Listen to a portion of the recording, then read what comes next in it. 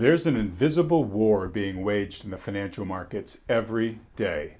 Tremendously deep-pocketed and politically connected players are using big data, dark exchanges, and microsecond trading advantages to exploit daily trading activity. Their actions make investing riskier and more costly for everyone else. But not only can't we see it, it's often cloaked deceptively as innovation that's good for the consumer, like the practice of payment for order flow, which makes possible the commission-free trading that firms like Robinhood are using to draw in millions of first-time investors. In our opinion, it should be gone. Okay, I think payment for order flow distorts order routing and it distorts the price of something because of the way they're separating it like that. I don't think they're going to get rid of it because the people in Washington and the lobbyists are very, very strong. And the folks like, who are smart are paying these lobbyists to make sure that those rules don't change.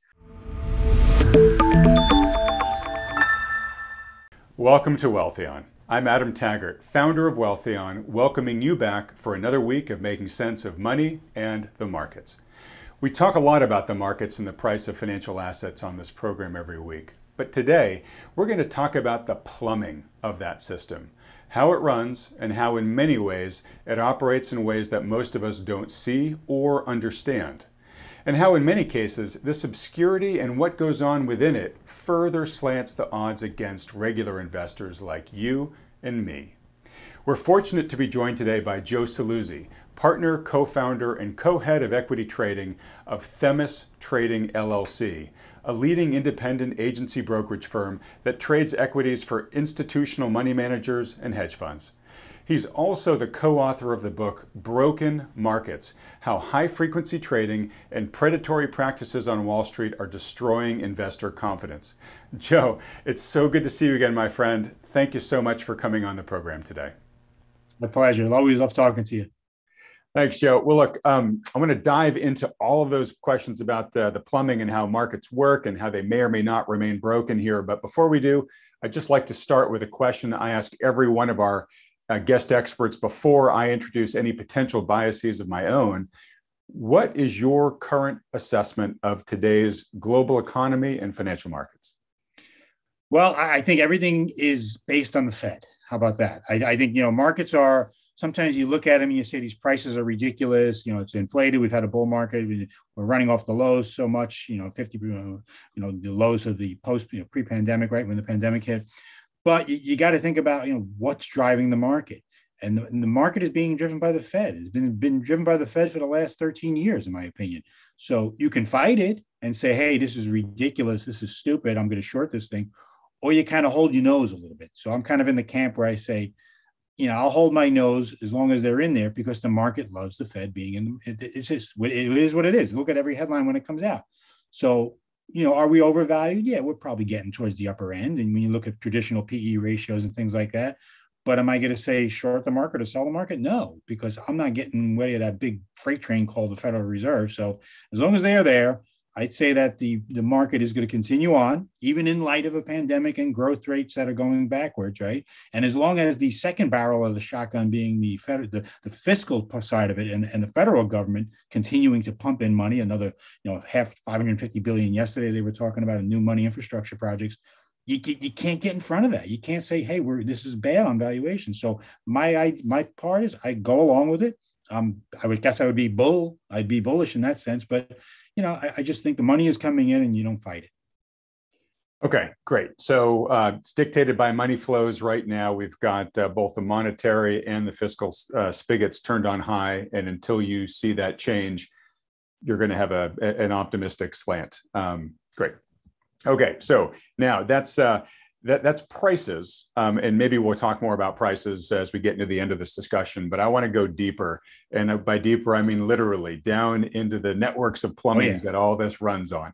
So can you do us a favor and just start by giving us an overview of how the U.S.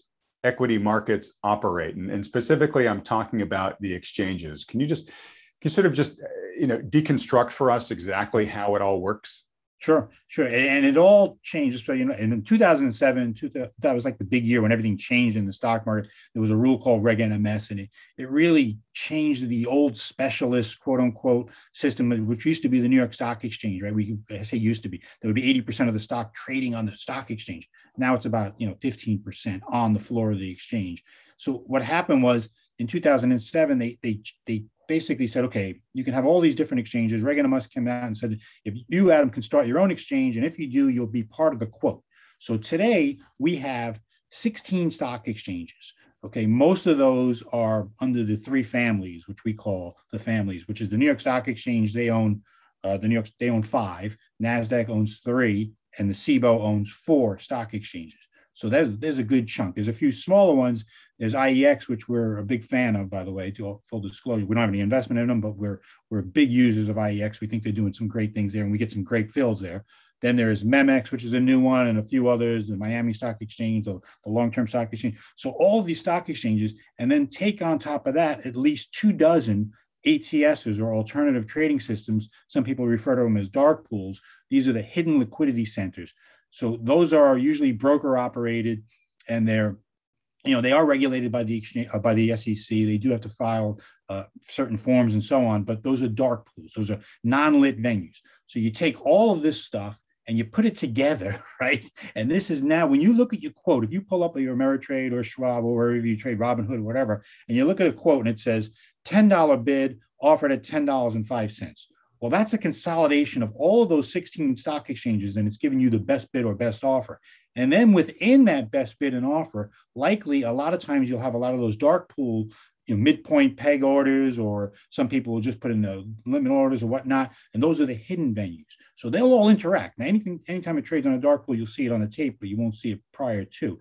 This goes on all day long. And what happened was it shattered the liquidity. Okay, so we used to have these deep pools of buckets of liquidity at the exchange. The specialists had a book. Now, there was issues there as well. People complained about that, and there were valid concerns, and specialists got fined, and some of them got arrested for what they were doing down there.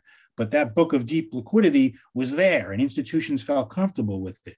So, like, my job is to trade for institutions. What we do during the day when we're not writing notes or books or things like that, we trade for institutional clients. So, I have mutual funds, hedge funds, pension funds. They all come to us and they say, hey, execute this for me. I need you to do a good job. So I've got to navigate that maze that I just explained to you and try to maximize the liquidity while minimizing their cost and make sure that no one spots me. And it sounds, it's a lot harder than it sounds. So we've been doing this for almost 20 years now as an independent small brokerage firm, which I think proves that what we're doing is some good work in I'm basically fighting HFTs, algorithms, and everything else. So it's a complicated process. What looks simple when you look at that quote on Robinhood or Ameritrade is a lot going on beneath the scenes.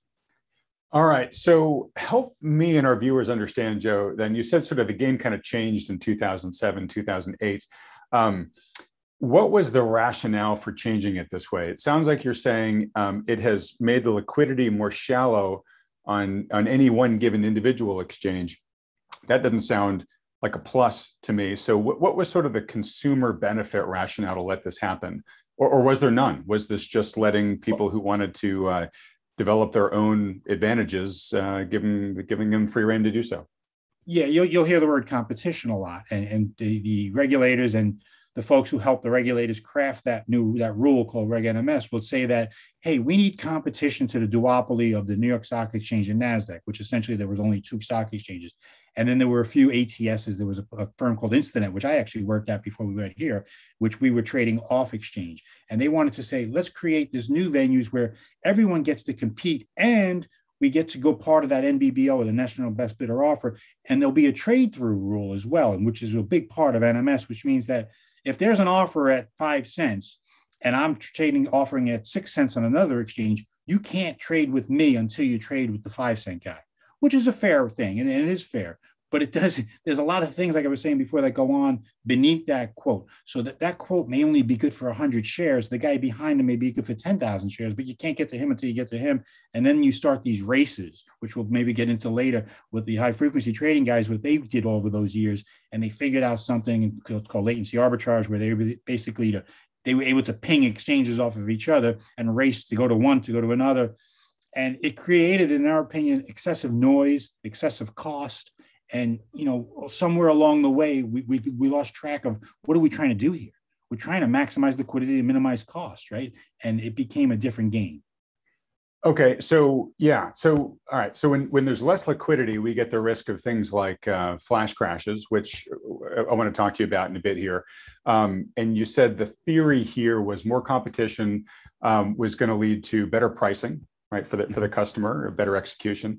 It sounds like from a lot of the things you listed, maybe that didn't happen, and you mentioned HFTs. We're gonna talk about that too. But I it's been 13 years or so since Reg NMS got enacted. Are we net better off now or not? I mean, it sounds like a guy like you is spending a lot of your day, like you said, having to navigate and fight, hack through this system and try to defend yourself from all the parties that are sort of trying to take advantage of you. And you're a professional who does this for institutions. The rest of us are just people who go to Fidelity and click the buy button, and we don't see we don't have any visibility into what's going on in the background. Are we in a better place now than we were before Reg NMS, or a worse place? I think there's two ways of looking at it. Like when you say retail, a lot of people say, okay, I'm a retail client, and they say, okay, I'm going to trade AT&T or IBM. And if you're only trading, say, once or twice a year or a few times a month for that matter, and it's small, let's just say in relatively small size, you're probably not getting hurt. You're probably saying, okay, I'm just going to, so I pay up a penny for it or whatever. You just want that trade done, and you're thinking about a long-term view of it, maybe 6 months, a year, 2 years, 5 years, whatever. You'll be okay today. You're fine. Now, but let's look at it a different way. Suppose you're also a retail investor, but you have a 401k. You work at a company where you have a pension. Maybe you're a state employee. Well, that pension or that 401k is invested in bigger funds, whether they be mutual funds or they're trading it themselves, and they've got to move serious size. Pension funds are multi-billion-dollar organizations. When they're coming in and out, those are the bulls coming through the market. So if that bull is being, bulls, I shouldn't call them bulls because they could be bears, whatever, right? But they're coming through and they're the elephants, let's call them that. And they're easily spotted unless they're being careful on what they do. And that's where the transaction cost may be leaking. So your 401k or your pension fund is maybe losing some percentage points because of the execution quality of the traders there. And I'm not saying that it's good. There's a lot of sophisticated traders. A lot of people know the game now. We know how to kind of navigate this, but it still takes an excessive amount of work, and they're not getting those deep pools of liquidity. They're not matching up with the other side that they're trying to do. What they do most of the time is they chop it up in algorithms throughout the day. So for instance, say a large pension fund has to sell 100,000 shares of XYZ stock or whatever. They don't just put it out there in one chunk. They say put it into a VWAP algo, which is a volume weighted average price, or some sort of algorithm which will slice and dice throughout the day. And guess what? The sophisticated computers can spot that as well, and they can trade ahead of. And I'm not going to say front run because it's not their client, but they can trade ahead of and basically take advantage of that flow. So my point is, you as a retail, you have to look at it in two ways. Yes, you are trading Robinhood or TD Ameritrade, but more importantly, you do have those bigger funds, mutual funds, hedge funds, and so on, that you might be invested in, and that's where you have to be careful. All right, so let me ask you this. I think a lot of people watching this video probably maybe read the book Flash Boys by Michael Lewis, or maybe saw the 60 Minutes interview with him or some of the other interviews he did. So they probably have a general sense that, at least as of 5+ years ago, that there was this massive arms race where companies were investing in all sorts of technologies, high frequency trading algorithms. They were, investing in digging fiber optic cables to have a shorter distance to get to the exchange so that their orders could get there before anybody else's. You're having this massive arms race and battle that's happening in microseconds. But the people who have the advantage, they can front run orders, or they can, see what somebody else is doing and trade in advance. And to your earlier comment, that sort of adds friction to the system in a way that we might be talking fractions of pennies, but over huge, tremendous volume, that can be millions, if not more, that these guys are siphoning off of the system. I see you nodding here, but my general question for you is, has that been more or less cleaned up by this point in time? Are we still living in a world where there are these highly sophisticated, highly resourced players that are basically operating as market parasites here, where they are looking at the data, and jumping in front of those elephants you mentioned, and adding friction and cost on there that really shouldn't be there in a perfect world, that over the big picture hurts the system, but it enriches them in the process. Yeah, and they're still there. They haven't gone away. And what's interesting is that they've kind of fought themselves. They beat each other up over the years so much that these smaller ones got pushed out because the cost got too high. And the cost for one, I don't know what it exactly is, but somebody will come up and to shave 1 microsecond off of trading is extremely high. A microsecond, we're talking about slivers of say a billionth of a second, ridiculous amount of time frame. So like what you referred to earlier with the Michael Lewis book, where they drilled a hole through the Pennsylvania mountains to go from Chicago to New York, because they wanted to know what the futures prices were in Chicago so they can trade against the cash in New York just before everybody else. And the company that drilled that line charged a huge amount of, freight, or whatever you want to call it, to get access to the line. Well, that didn't last very long because new technologies came out, microwaves, lasers. This is what they're doing now. They just continue to shave off latency, as they call it, because they need to trade ahead. And it becomes a game of not who's going to lose, it's who's going to win. So the HFT world will always beat the institutional, slower traders, the retail. It's a question of which one of them is going to win the race. So to win the race, you have to invest constantly in these, whether it's your programming knowledge, your people that you're hiring, or the hardware that you're using. And here's the rub, I think. They're just taking advantage of a system that's been built. I don't really necessarily have a problem if there's nothing illegal. Now, there has been some cases the SEC has found which were illegal, and they find them.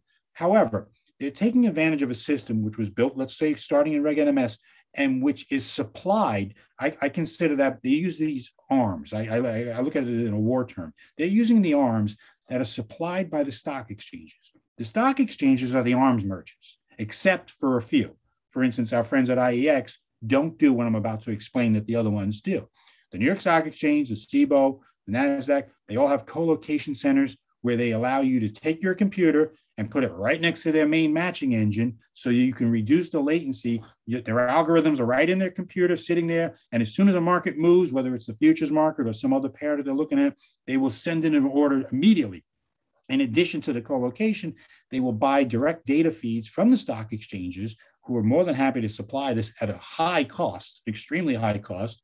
So, and they'll take that information and they'll rapidly figure out what's going on, and then they'll try to win the race. It's always about winning the race. Can I win the race? Can I beat and the bigger ones won, and they knocked out the smaller ones. So you'll see over the years, the past few years, smaller HFTs either got merged into bigger ones or they went out of business because they couldn't compete. The bigger ones just kept getting bigger and bigger and fatter and more dominant in there. And they're out there now extremely dominant, but they're being supplied by the stock exchanges to do what they do. So if you ask me who's really at fault here, I would say the stock exchanges. They shouldn't be giving out this information. They shouldn't be doing certain things, but they do. And it's all legal.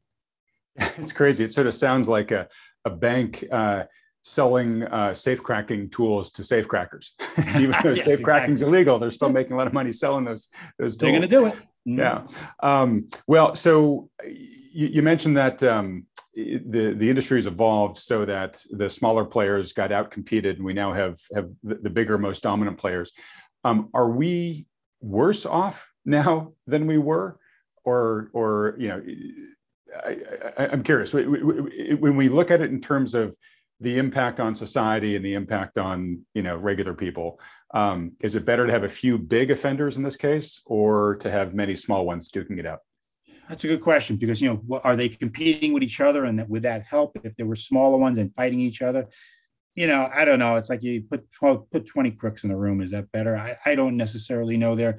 I think that the SEC did find, and I think they're outgunned, by the way, the SEC. They don't have the budget to really keep up with this. They don't even have the knowledge up until now. They finally built something called the Consolidated Audit Trail, which took since the flash crash of 2010, when it was first invented or thought about. So here we are in 2021, 11 years later, and they're just finalizing something called the Consolidated Audit Trail, which will take all of these exchanges and options exchanges and stock exchanges and kind of consolidate that data so that the SEC can get this better eye in the sky to figure out, are these guys really doing something bad? Are they spoofing one market so they can lay it off in another? Are they bidding on an exchange here so they can sell it in a dark pool here?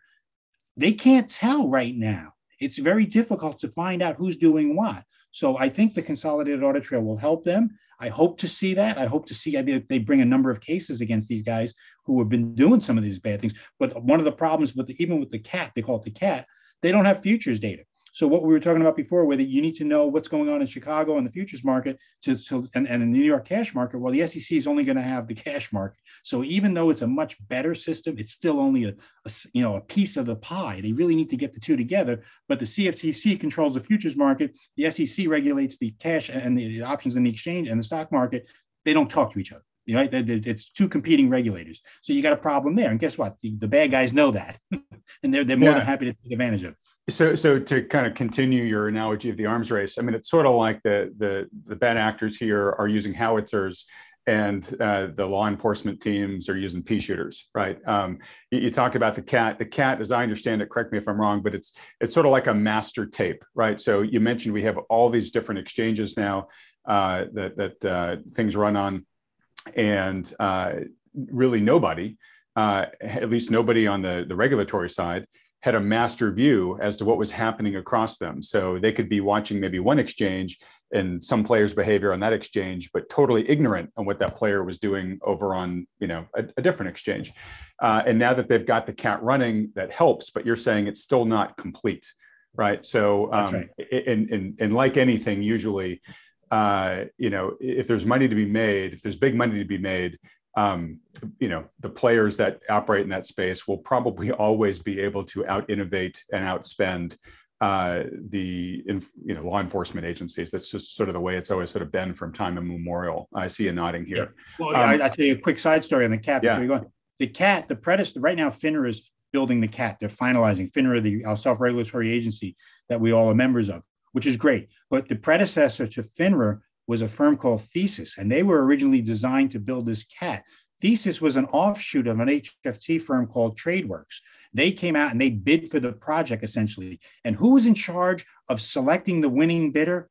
The SROs, the stock exchanges. So you talk about the fox in the hen house. They select the firm which botched it up. You can't, intentionally or not, I don't know, but they botched this thing up. So it took years of delays and problems. And finally, they said, you're done. You're done. You get rid of you, FINRA, come in and fix this thing. But it was a wrench in the engine. And was it put there intentionally? Right, was it intentional?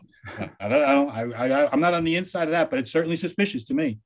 Yeah. Well, at the end, it certainly served their interests, right? So let's move now to what I understand, and not entirely well, I'm looking for you to clarify things here, is kind of sort of one of the next generations in which,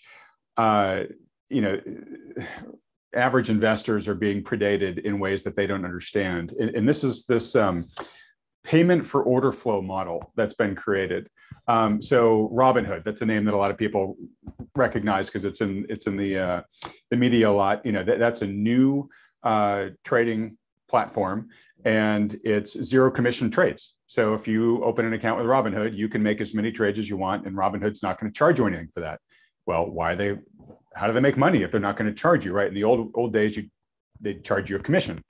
Well, what they do is they sell their trading data to companies that want to buy that data and then use that data to basically as an advantage in their own trading. And I think Citadel is a huge purchaser of Robinhood's data flow, order flow, if I'm not mistaken. So can you comment on this? There's a lot of ink being spilled right now about how this is great because it opened up the era. It opens up trading and investing to many more people that couldn't, quote, afford to do it beforehand.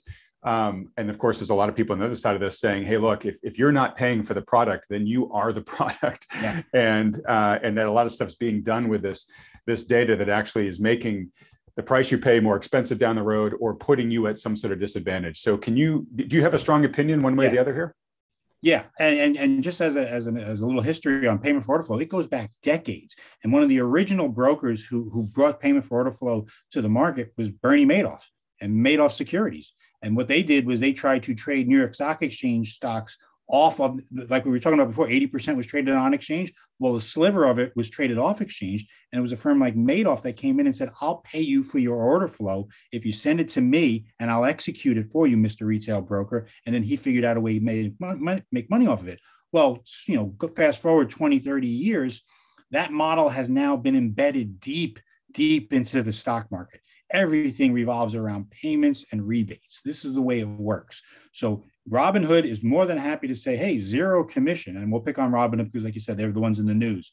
They're going to route that order not to a stock exchange, not to a dark pool, which are, by the way, all dark pools are not bad. They're getting, they're ATSs, but we'll get to that later if you want. But they will route it to a market maker. And Citadel happens to be the biggest one out there. There's a few others. And the market maker will say, okay, I'll pay you 10 mils, a tenth of a penny, 15 mils. Robinhood happened to figure out a better way of doing it. They get a percentage of the spread. So the wider spread names, they actually make more money. So there's a conflict of interest right there. But they will get a payment for every order that they send over to the market maker, who will pretty much guarantee a fill. Okay, now the market maker is going to commit their capital and say, I will sell, okay, you're looking to buy 100 shares. I'll sell it to you. I'll even give you price improvement. I'll even say, okay, if the stock is offered, say the stock is $15 bid offered at 15.05, I'll give it to you at 15.049, slight price improvement. So the client says, oh, wonderful, I beat the offer and it cost me zero. What's the problem here? Well, the problem is the market maker doesn't do this. Why would somebody pay to execute and take risk? Okay, essentially the market maker is taking risk at that point because he sold you stock and now he's got to go out there and buy it and flatten his position out.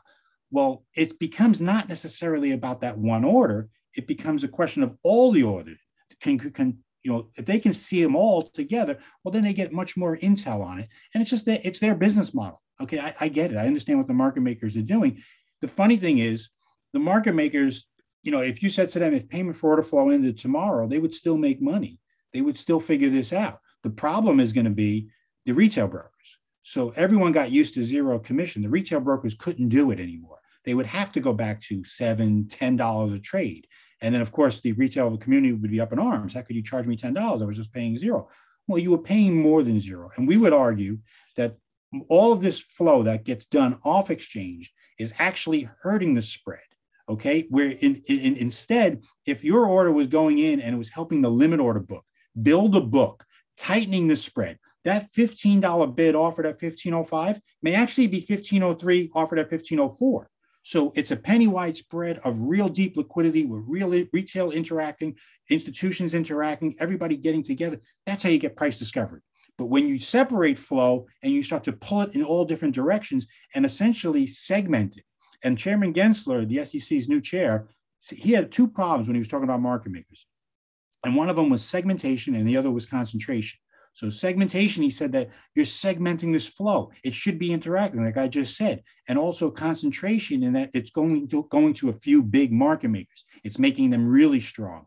So I believe that the SEC is going to be coming out shortly, because they said that they were doing a study of the GameStop scenario earlier in the year, and they may start to make some proposals to change some of this payment for order flow. In our opinion, it should be gone. Okay, I think payment for order flow distorts order routing and it distorts the price of something because of the way they're separating it like that. I don't think they're going to get rid of it because the people in Washington and the lobbyists are very, very strong. And the folks who are smart are paying these lobbyists to make sure that those rules don't change. So we'll see, but we think it's just a bad thing that shouldn't even be in the market.